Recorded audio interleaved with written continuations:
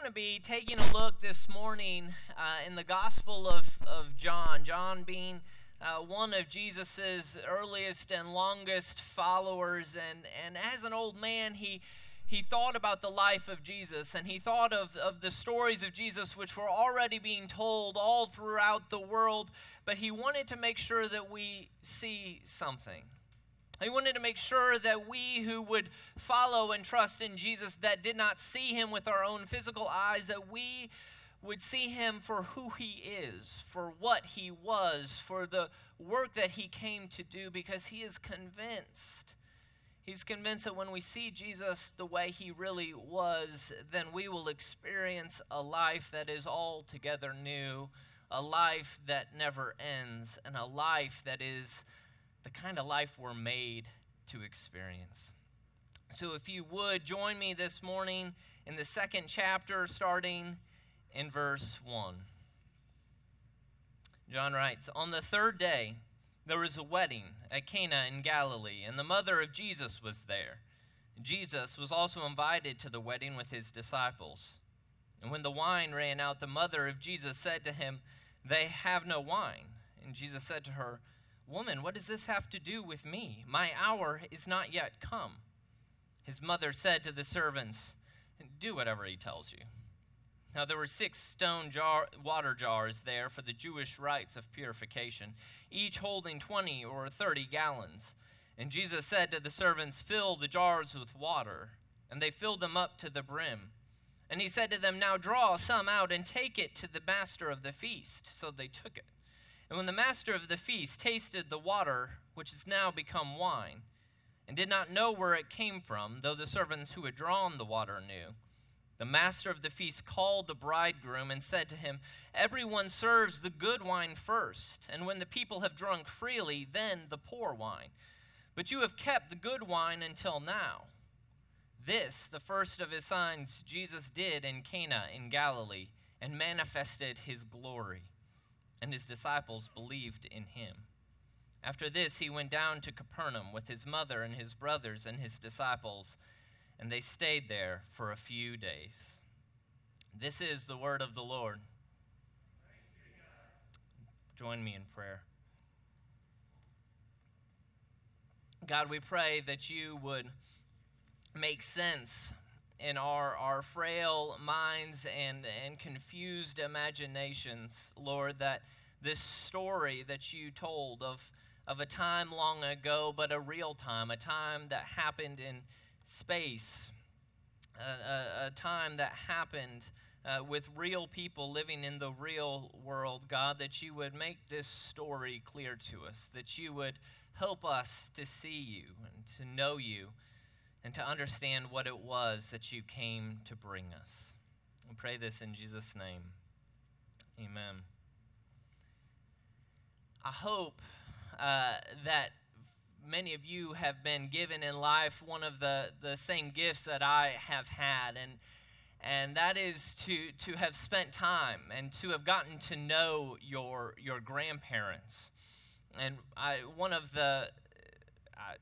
seriously, one of the best blessings of life is the summers I spent in high school being my grandfather's little personal slave all summer, going to his various rental properties or assisting in his various businesses, driving around with him in a pickup truck, basically lifting all the things his knees and back would no longer do for him. And along the way, I got to hear many lessons about life, the most important kinds. The little pithy things like there's no such thing as free, right? And don't begrudge your work, boy, or that's not how you swing a hammer. Never mind, I won't give you the full picture.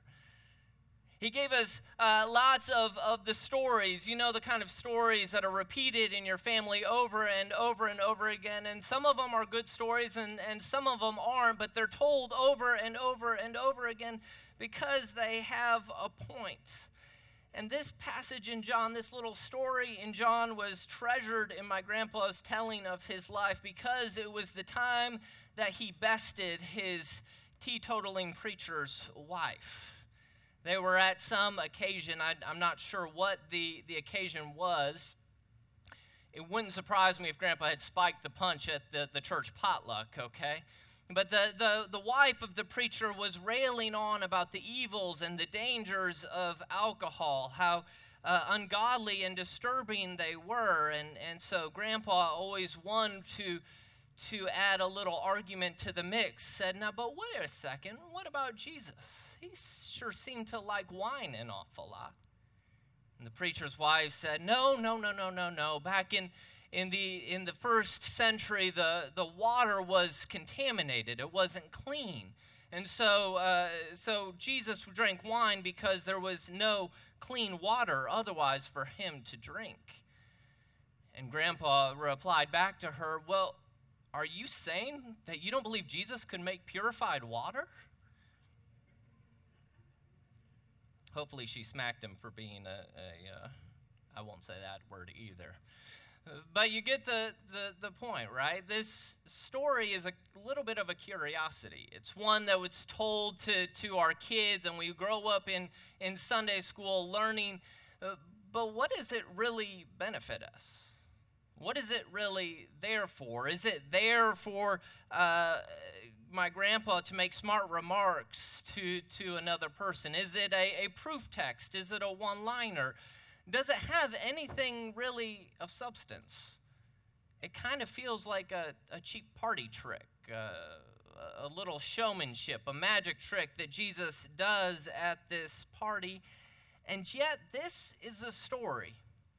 Of all the stories John could have started his gospel with, he starts with this story of explaining the ministry of Jesus, of giving a sign, a pointer, an understanding of who Jesus was. And if we're to believe John, it is the first action that Jesus himself chose to introduce who he was and his life and his purpose and his calling.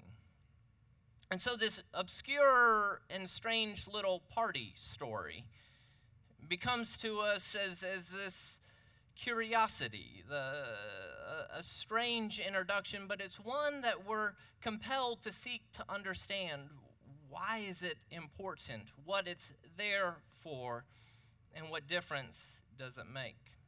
I want to propose to us this morning that the reason we have trouble with this text, the reason why we relegate it to a meme or relegate it to a proof text or a party argument or merely a Sunday school flannel graph board, the problem is not with what the value of the text itself. The problem is with us.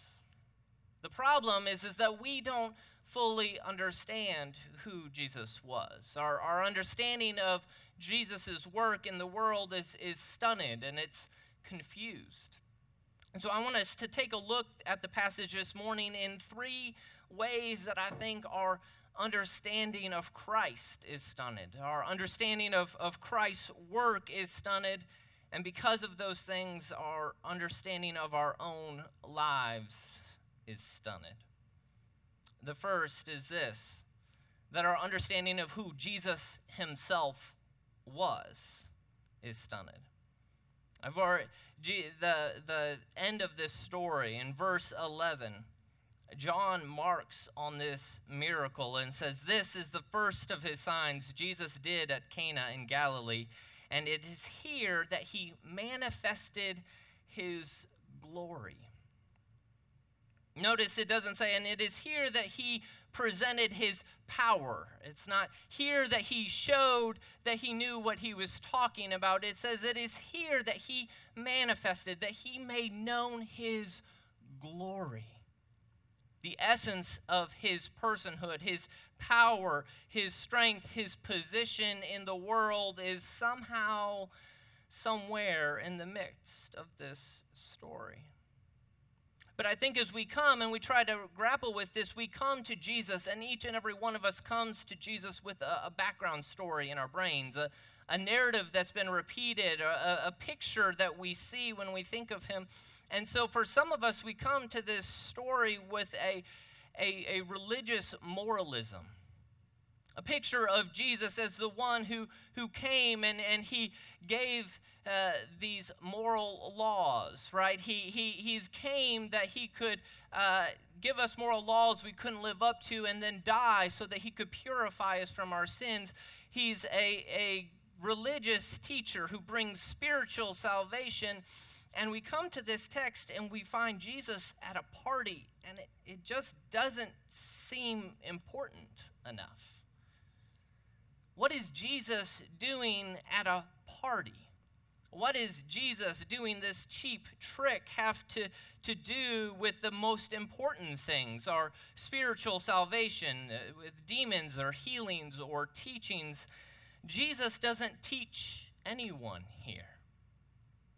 What does Jesus at a party have to do with anything? And to make matters worse, Jesus doesn't just go to the party, right? Jesus isn't just around this week-long all-community party. A wedding in the ancient Near East is a week-long celebration which would have been planned meticulously. This is a party which has gone on for some time. We don't know how long, but somehow in the course of time, these folks have managed to drink an entire week's worth of wine before the week was out. And so here comes Jesus, our moral teacher, who comes and he produces for this party some 100 and, well, we'll cut it in the middle here, 150 gallons of wine. Do you understand? Like, to a party which has already been going on and the people have already been drinking for many days, Jesus comes in with 750 bottles of wine. It's going to make some folks in church pews a little uncomfortable, right? But some of us don't come with a story of a religious Jesus. We come to the Jesus story with a humanist Jesus. A Jesus who we believe has some beautiful things to say, but a Jesus who was, at the end of the day, a human exemplar, a person who showed us that loving is more important than judging, but he's a Jesus that has no real impact, no real power. We look at the miracles and we say, well, those were just for those silly early first century people, the people who didn't quite yet understand how science worked or who don't quite yet understand the power. And so we come to this story of Jesus, and this story is strange for those people as well, because why does he have to do a miracle? Couldn't he just have provided the wine in the natural way? Why make up a story about a miracle? And both people come to this story of Jesus, whether it's the extra religious or whether it's the humanist Jesus, and we come and we're trying to tell Jesus what ought to be important to him, how he ought to have behaved. But the setting for this story is neither our post-Enlightenment humanism, nor is it our post-Enlightenment individualistic morality. The setting of this is the Jewish people's waiting for Messiah. This kind of salvation that the people talked about was, well, it was a lot like what we read from Amos 9. The mountains shall drip sweet wine, and all the hills shall flow from it. I will restore the fortunes of my people Israel, and they shall rebuild the ancient cities and inhabit them. They shall plant vineyards and drink their wine. They shall make gardens and eat their fruit.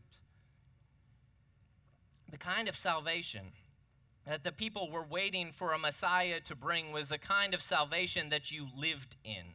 It was a kind of salvation that brought real world benefits, real world flourishing, real world life. And so to those people, this story begins to take a little bit of shape and a little bit of form. Right, Jesus here is, John's intention is to paint him and to portray him and to demonstrate for us the movement that people began to understand him to be who he really was, the Messiah, the Savior, the one who brings a whole body, whole earth, wine flowing, flourishing to the earth. But as we begin to wrestle and to unpack this real world Jesus who brings about not just the salvation of your heart, but the salvation of your life in addition, is also marked by this, that our understanding of Christ's work is stunted. Our understanding of what Jesus came to do, what his life on earth was for, is stunted because of our thoughts. The story begins with this utterly fascinating interplay, right, between Mary, the mother of Jesus, and Jesus. It's fascinating because we see this interplay, this exchange of words between Jesus and his mother. And his mother comes to him. Most likely this is the wedding of a close friend or a relative, and so she is deeply concerned that the provisions, the wine has run out, right? And so she, according to ancient church tradition anyway, and it's at least plausible, is now a widower. And so it's very natural for her to bring a problem to her to her oldest son, right? We have a problem, we have a crisis. The wine has run out. And Jesus' response to her is fascinating. Woman, what does this have to do with me? Woman, what does this have to do with me? It can sound to our ears, a translation is difficult here because it sounds kind of rude, right? It sounds kind of accusatory. Woman, what do you have to do with me? But it is still a bizarre way to speak to your mother. It'd be like if you lived in North and you called your mom ma'am, right? Like that doesn't happen in the North, okay? It's a strange formality to the people's ears, but it's also an abrasiveness. The trays in its most wooden translation is what to you, what to me, and to you. It's a idiom that's spoken when it says, what does what you want and what I want have to do together? What is your purpose and what does my purpose have in common? We're on two different paths here, woman.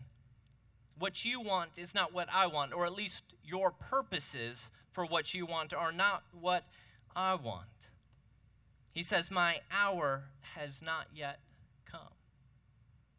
Now you're following along here, right? Like, Mary comes to Jesus and she's like, Jesus, we got a problem. We need to get some wine in here, stat, right? And Jesus says, my hour has not yet come. Sorry.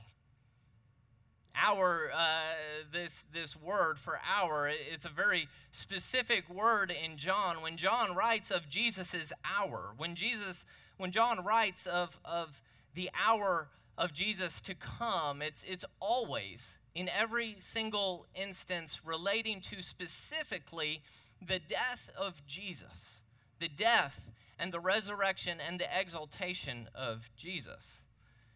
But this gets us into even more bizarre waters, right? Mary says, hey, look, we need some wine. And Jesus says, look, it's not my time to die yet. Sorry.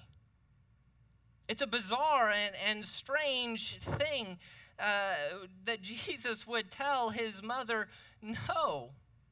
But when you begin to remember the story that Jesus is living, the story of salvation that the Messiah was meant to bring, it begins to make a little bit more sense, right? Jesus is saying, no, my hour has not come.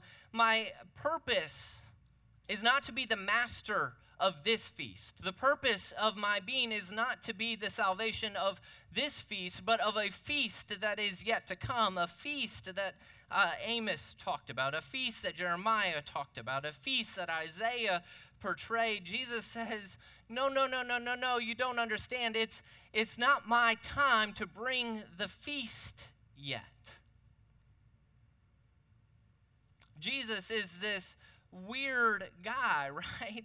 She's talking about a party and he's talking about the salvation of the world. But the problem was not just that it was not time for him to die and to rise again. It's that there is a problem of sequence. You see, in Jesus understands that what he must do is come to die. In the Christianity, we believe that it is the blood of Jesus, the sacrifice of Jesus that purifies, that cleanses us from sin. And that purity and that cleansing is necessary before the party of God's kingdom is to fully come.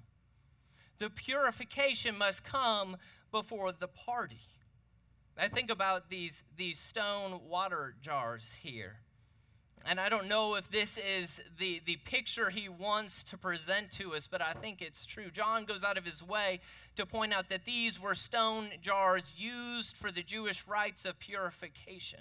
That these were vessels that were to be filled with water so that the people could receive a ceremonial washing, a washing that reminded them that they came to God to be cleansed.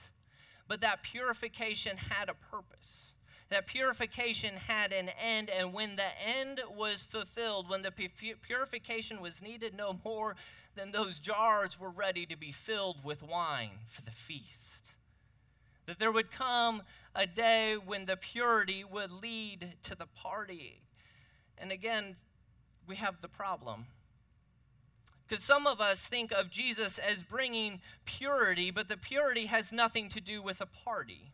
And some of us want Jesus to be a humanistic focused Savior who brings forgiveness and he brings justice and he brings healing, but he has nothing to do with purity. We don't want purity and party Jesus to come together. You have chosen one or the other to be predominant in your mind, and yet when John describes Jesus, when Jesus brings himself to the world, he says, my hour has not yet come, and so I can't take my seat at the head table yet. Purity leads to the party. Purity presents its way through the death of Jesus to make room for the party. And this is where it comes back to us. That our understanding of our own lives is stunted. Because we've taken Jesus and we've said, here's the kind of Messiah that you can be. And we've taken Jesus and we said, well, now, here's the kind of salvation that you can bring to the world. Some of us want him to bring judgment. Some of us want us to bring freedom, but none of us really want him to bring both at the same time.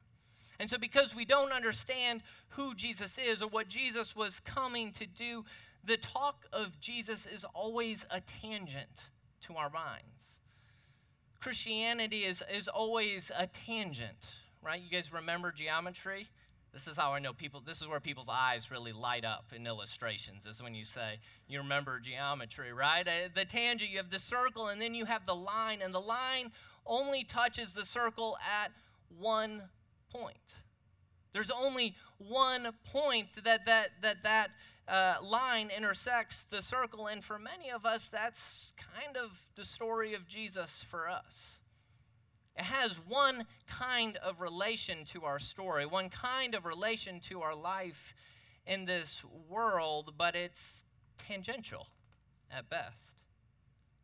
If we're to keep with our party theme, and we could choose any number of them, but if we're to stick with our party theme of going to a party, right?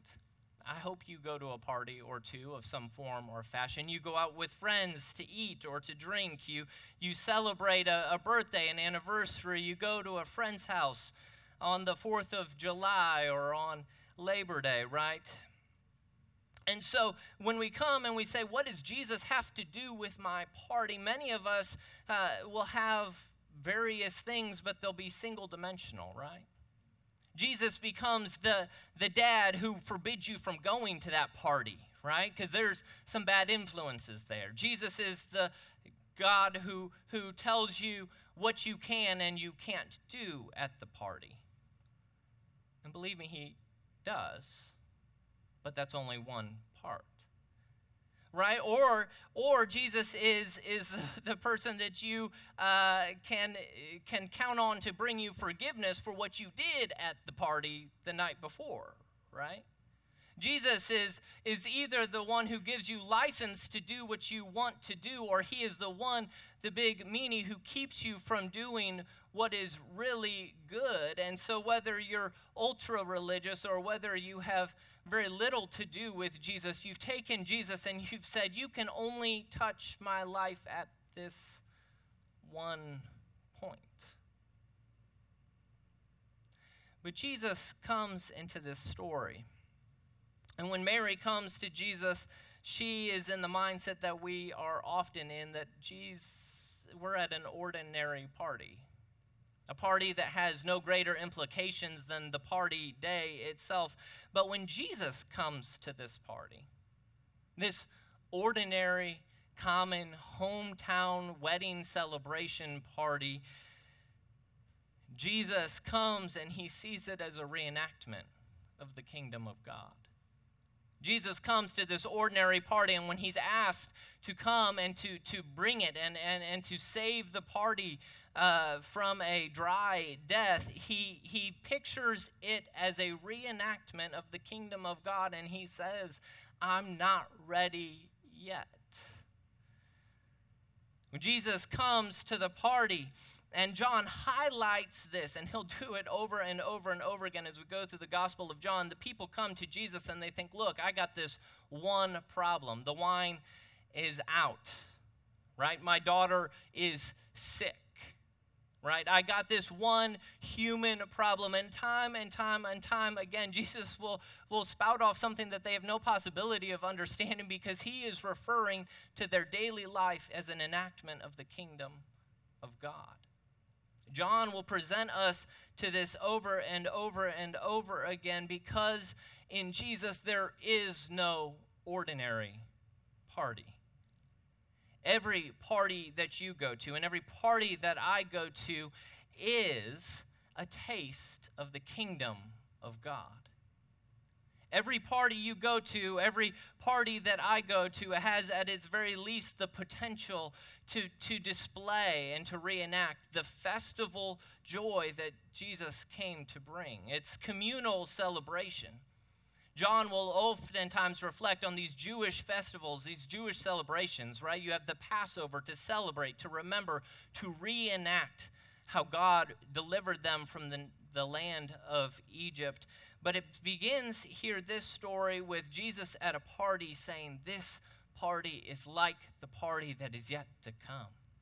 This party for the disciples here at the end, the disciples who saw his glory, the disciples who believed in him, this party, this common, ordinary party, allowed them to get a picture of what God was doing in the world, and it transformed them. Every party has a chance to fill your heart with thanksgiving, and every party can whet your appetite for what has already been given and what is yet to come.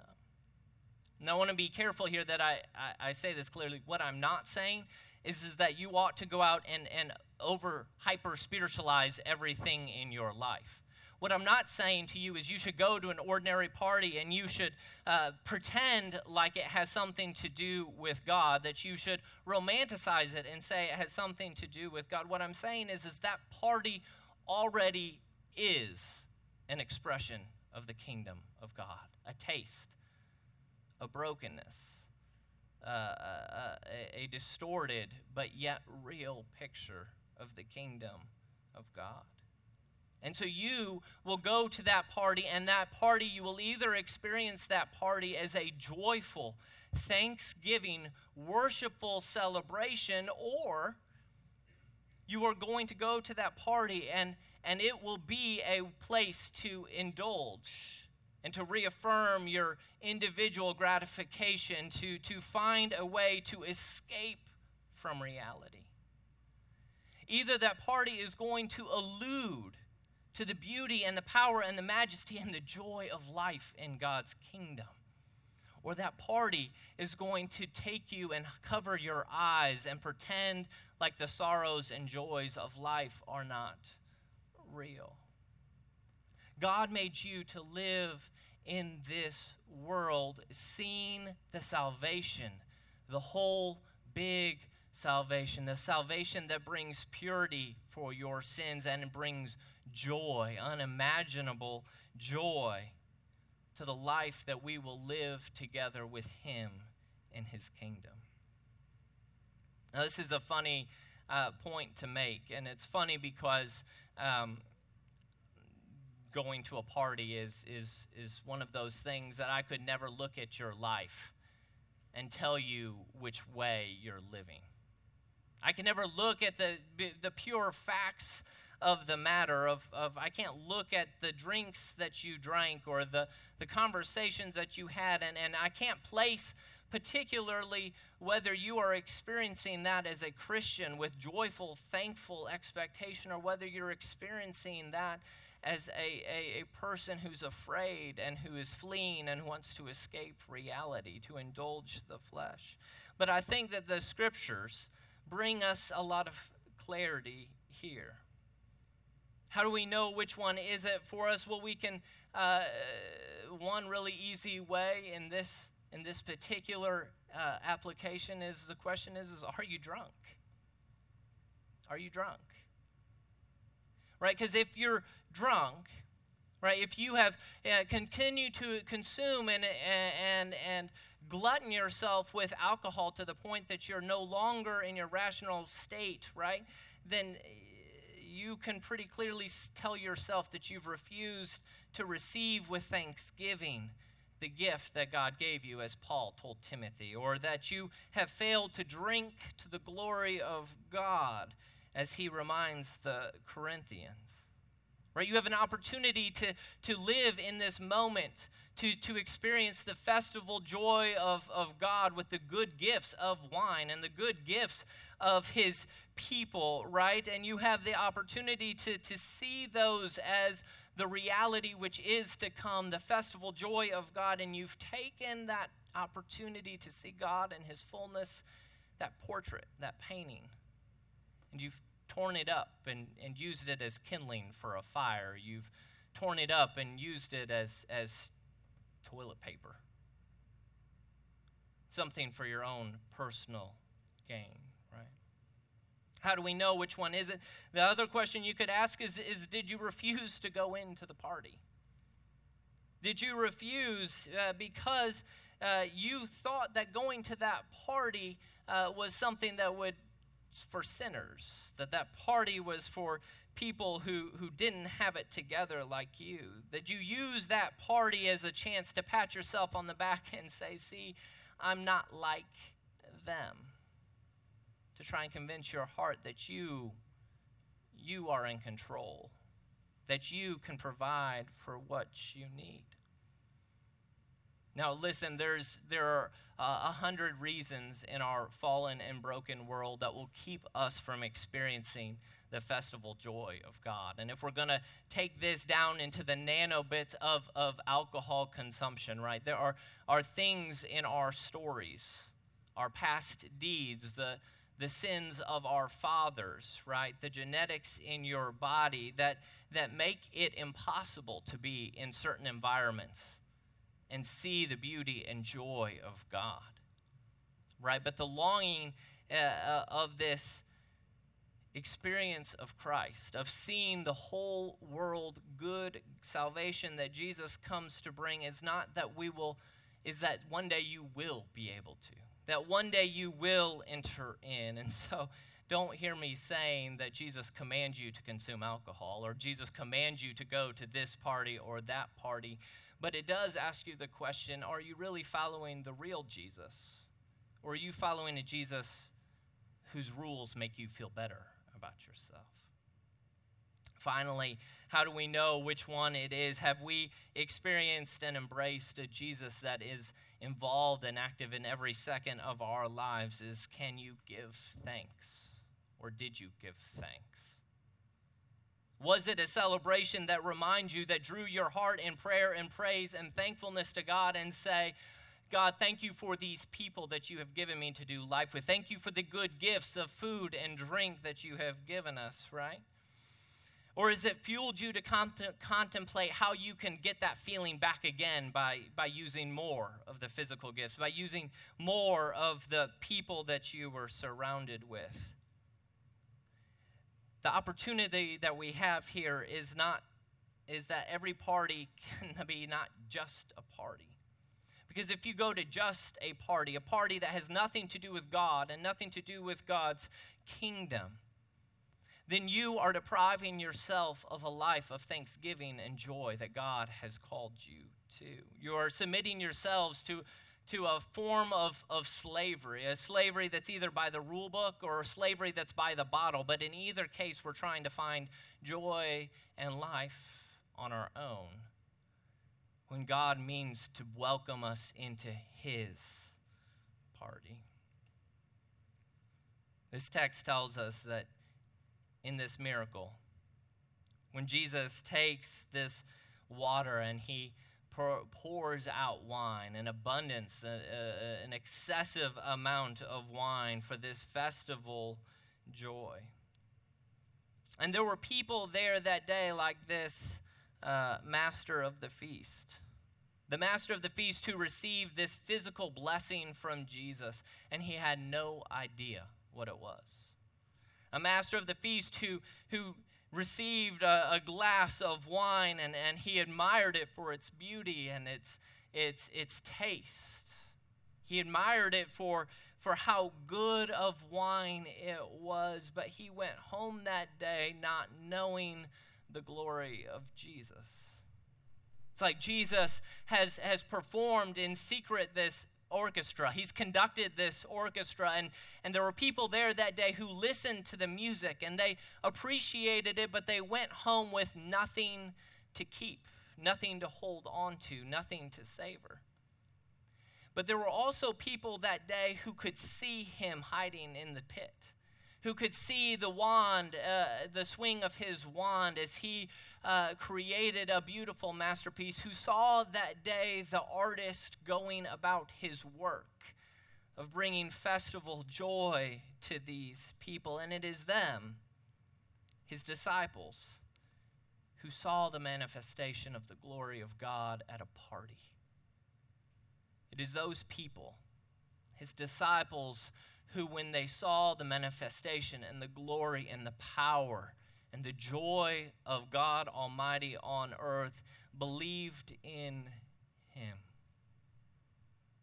Each and every day we're invited to know a Jesus who, whether you're at a party or you're at work, whether you're awake or you're asleep, whether you're with family or friends or by yourself, a God who is bringing redemption and wholeness. And we can choose to try and grab a hold of those physical goodness just for ourselves.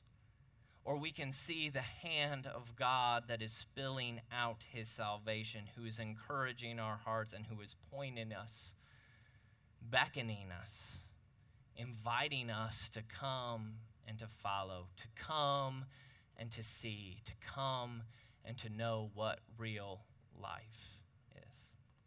Pray with me. God, we pray this morning, Lord, that you would open our eyes. God, that you would transform the vision of what we think the world is, the vision of what we think good is in the world. Lord God, would you take us in the place that we are, and Lord, would you remind us of the fullness of life that you are bringing, that every taste, every hint of that truth, Lord, would resonate in our hearts, that we day after day after day would be compelled to come to you with worship and thanksgiving because we see your hand swinging the baton, leading us towards the fullness of your life. And God, we pray that you would hasten your coming, Lord, that you would come again to finish the work that you started. God, that you would bring the day when our life would not be interrupted, it would not be scarred, it would not be broken, it would not be interrupted with tears and sorrow, but a life that will be eternal and a life that will be as you made us to be, to bask in your glory to be known by you and to know you. Pray this in Jesus' name.